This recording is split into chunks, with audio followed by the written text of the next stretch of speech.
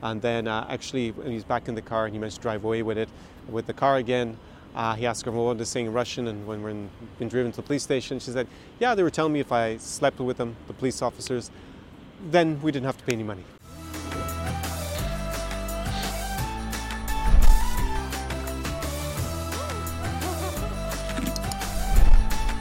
SAR Experience. Привет! Welcome to another episode of the Volka Volkas with me, Connor Klein. Greetings from Odessa, Mama, here on the shores of the Black Sea. It is the beginning of the quarantine for the coronavirus. Maybe watching this sometime in the future. And you'll know the outcome of this whole pandemic. But at the moment, they've actually started to restrict things here in Ukraine, although you can see there's still plenty of people out, some street musicians. So life is not completely shut down for the moment. And yes, in this episode, I'm going to go into a little bit of detail about the corruption situation in Ukraine, because it's something I'm very often asked about, along with how dangerous Ukraine is, actually how corrupt it is, which is a little bit related. Of course, corruption can affect you in a dangerous way, and you may be expected to corrupt someone in order to get out of a dangerous situation. So I'm going to go down that. I'm actually also going to contrast it with what it was like before, because I have over 10 years of experience traveling here to Ukraine and spending a lot of my time here, as well as other countries in Eastern Europe. So I actually remember what it was like on my first trip in 2009, and I can give you a contrast about how the country has changed since then. So when I came in 2009, it was very different to today in terms of corruption, especially as a foreigner, because you were exposed to very different things. So at the time, I actually looked up how Ukraine ranks in terms of corruption, and back, we will say, I'm going to divide this up into pre-Euromaidan revolution, which was obviously 2014, before it and afterwards, and what happened exactly, briefly, during the revolution and why it made a difference. But back before, basically, this was a kleptocracy. Basically, it was just like everything gets stolen. That was the official version, and a lot of the rankest corruption had it like one of the most corrupt places on earth, this country. So just endemic corruption, whether it happens to be the police, the health system, the educational system, government, politicians, is just like endemic on all levels. It ranked extremely poorly. And there weren't really any structures in place, institutions in place to try and tackle that. After the fall of the Soviet Union became independent, it became this kleptocracy, a society in which people just steal everything. So it was a pretty bad situation. And I remember as a foreigner, it was one of the things that made it a little bit intimidating coming here was the police. They used to routinely try to shake down foreign tourists in the major cities, including here in Odessa and also in Kiev, by asking you for your passport. If you didn't have your passport with you at that moment, they would demand basically a bribe. They basically, you have to come to the station, we're going to detain you, or basically give us X amount of money, and used to be on the lookout for foreigners in order to try to hit them up for money in this way. I remember on my first trip here in 2009, I actually bumped into some Indian students, and because they obviously stood out more than me for not being local because of their skin color, they basically told me when we used to go to we went to Arcadia once or twice, which is a touristic part of the city with a lot of clubs and bars, to walk in front of me. They said, well, you're going to just get stopped with us. And there used to be police waiting on that entrance to Arcadia and just looking for foreigners. And if they didn't have their passport, give me the money. That used to be the way they used to operate. And also in Kiev, this was an issue. So this was mainly under, was actually Yushchenko was the president when I first came, and then afterwards it was Yanukovych, who was the president of Ukraine, and it got even worse for me shaken down. I remember being with some Dutch guys who I met, would have been back in 2011 summer, and one of them got shaken down in Arcadia, just standing outside a club. He just came outside. I think he's going to go smoke outside. And the police snapped him and said, where's your passport? And give us the money. And he was intimidated, he gave over this money. It wasn't a huge amount of money, it was probably about 10 euros at the time, so about $11. But still, so he had it in that level, the police. There was a lot of other stories about what gone. People had told me about being, they were brought to the police station when they had their passport. So yeah, we have to verify it and then just say, yeah, your passport's gone. You want to find it, and they had to pay to have it found at the police station, like over $100. Heard that story. And fortunately, I was never actually stopped by the police. And didn't ask me for any money at any stage. I used to just avoid eye contact with them, try to figure a way not to go past large groups of them waiting. I just saw them like they're basically a gang in a uniform waiting to steal my money. But another Dutch friend of mine, he told me a story. We met back on my first trip that he had a Ukrainian girlfriend, Ruth did at the time, and they were traveling somewhere in the provinces in Ukraine, and then he got stopped because he was driving a rental car, and they wanted to breathalyze him. And it's funny just to laugh about it now, but it was a scary situation. Basically, it came up positive. He hadn't drunk alcohol, and they brought him to some regional police station. Basically, he didn't speak Russian. They told his girlfriend, he's going to be, the court case is on Monday. So we're going to lock him in this little cell here until then. So basically, in the end, he had to give them money to get out of the trumped up charges. It was a few $100s, if I remember, a few €100. And then actually, when he's back in the car and he managed to drive away with the car again, he asked her what they're saying in Russian, and when we're been driven to the police station, she said, they were telling me if I slept with them, the police officers, then we didn't have to pay any money. So basically, they tried to force him to prostitute his girlfriend in order not to have to pay the bribe. So that was the situation. It's completely lack of rule of law, very corrupt police, very dishonest. So they're just some of the stories that happened to foreigners who were here. I didn't personally experience that myself. I managed to keep out of trouble. I did speak a tiny bit of Russian, and that helped also a little bit. And I did just try to avoid them like the plague. So that was the situation in terms of your foreign coming to Ukraine back in, say, the early 2010s, basically. And corruption was a huge, huge problem. Euromaidan revolution took place in 2014. I have a podcast about that. I'll link it up in a card and down below in the description when I go know about my experience as an Irishman on Maidan in February 2014 and December 2013 during the revolution. And basically one of the demands of the protesters was to clamp down on corruption. And in the post-Maidan society, obviously Yanukovych was overthrown as president of Ukraine, and then there was a transition in government, and after that obviously they had fresh elections, and Petro Poroshenko was elected partly on a mandate to clamp down on corruption, and then he recently was replaced peacefully in a vote as president, and we have Zelensky as the new president of Ukraine. And again, anti-corruption is one of the things that is both demanded from outside Ukraine by its supporters diplomatically, like the European Union and the US, Canada, and also internally by the people.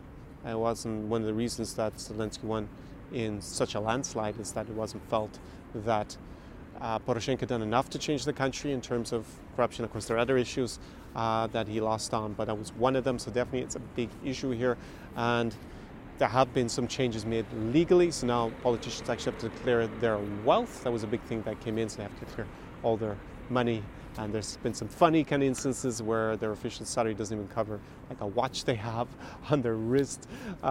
So yeah, that's been kind of eye-opening. The police were reformed. There's a new police force here in Ukraine the last few years, and they have nice, not so Soviet-looking uniforms like they used to have. Well, it depends what you prefer. If you're into Soviet nostalgia, like maybe you love Bold and Bankrupt's Channel, then probably you would prefer to see that when you come here to Ukraine. But they look a lot more like in the West, the police uniforms. So basically, they renovated a lot of stuff, especially in the big cities. Of course, it's probably more antiquated if you're in a small town in the countryside. But here in the city, they're basically a modern police force. They don't demand bribes off tourists who come here. That's a big difference, and they tend to be a lot younger.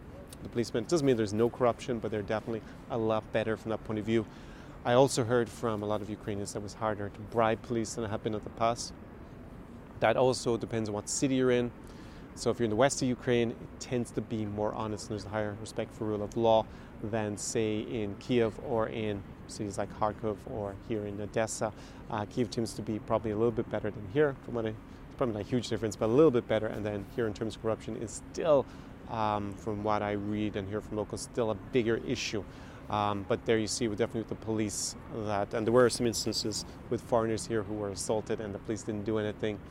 So there was a lot of rumors that it was because they knew the criminals and whatnot. So there's definitely probably more of an issue here, but it's definitely a lot like it was when I first came in 2009, if you're coming as a Westerner here. You definitely don't face the same inconveniences. You don't have to worry about being shaken down by the police habitually like it was in those days.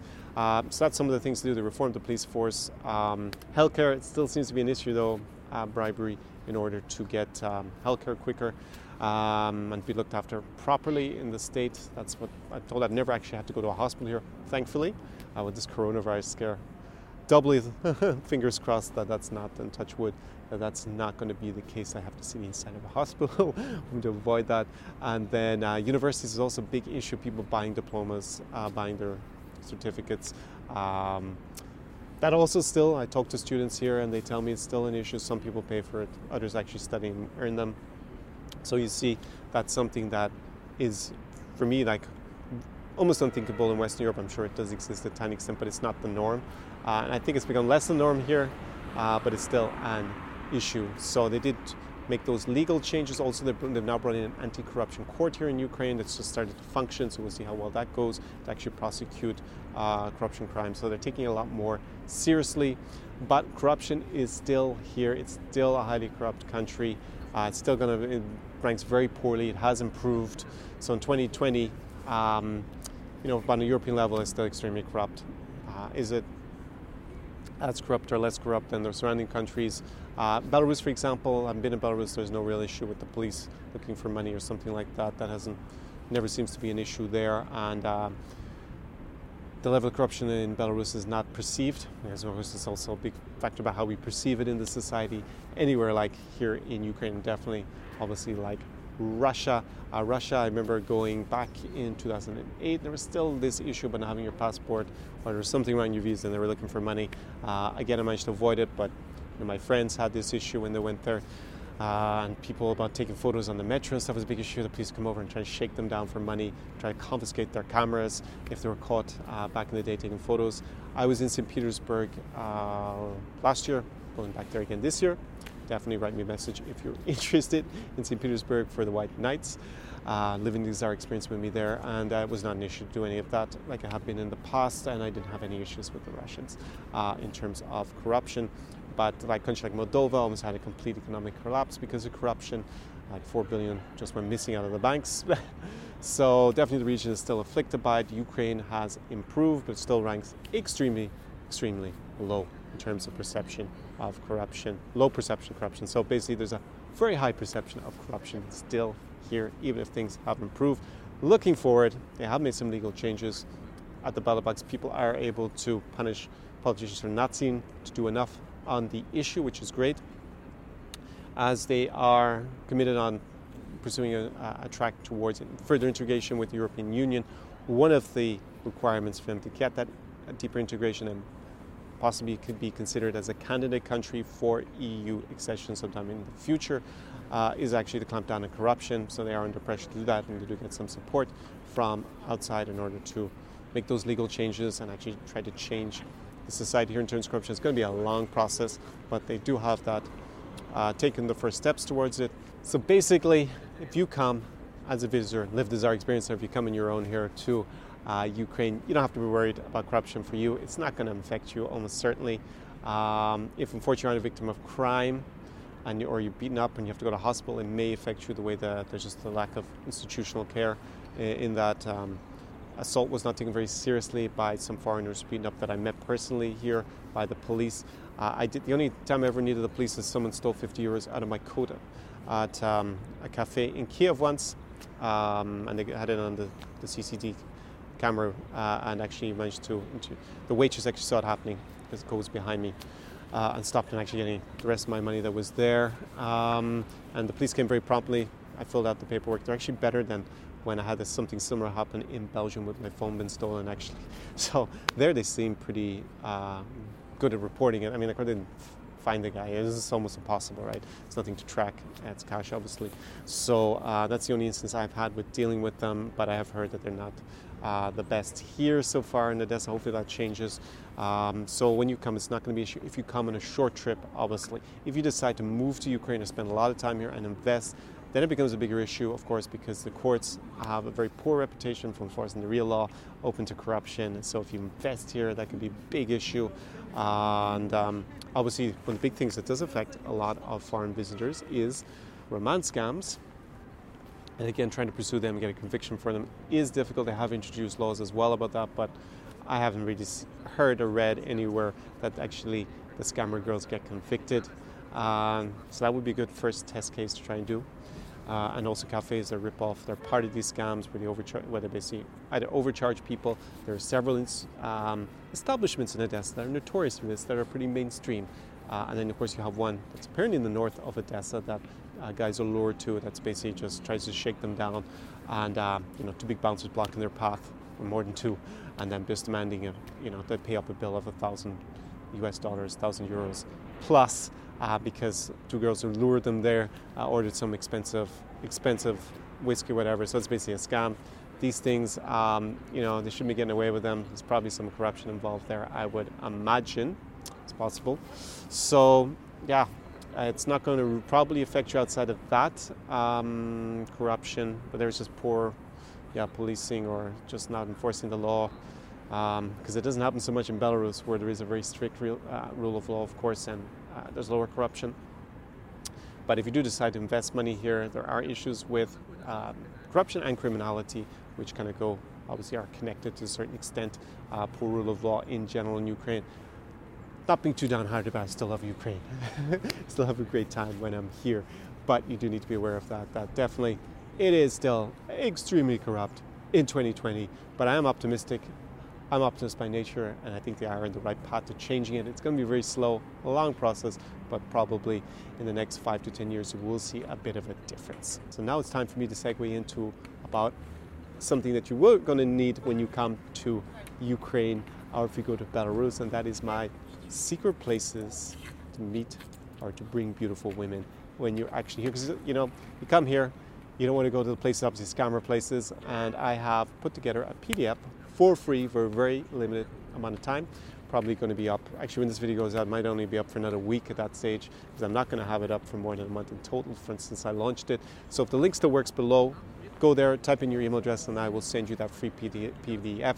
Normally for this kind of information, I only give it to my consulting clients, and my current fee at the moment is $250 an hour. So you want to go and do that. So it's going to be limited, it's a one-time offer only, and type in your email address, and then it was get off to you. I'm also working now, because this is the coronavirus lockdown. It's quarantine here. It's not completely shut down, as you see, on the 20th of March when I'm recording this. There are lots of people walking around the center, but it is becoming harder and harder. Only a few places open. I have another video about that. I'll link it up above and below as well. They'll become probably outdated very soon. Obviously, it's one to be do fresh in the moment, and I've been working on a video course, so you will get details of that. Also, if you go and get the free PDF, and that's launched very soon. It's going to be the fundamentals of dating beautiful women in Eastern Europe. So that's definitely something that you're going to be excited about.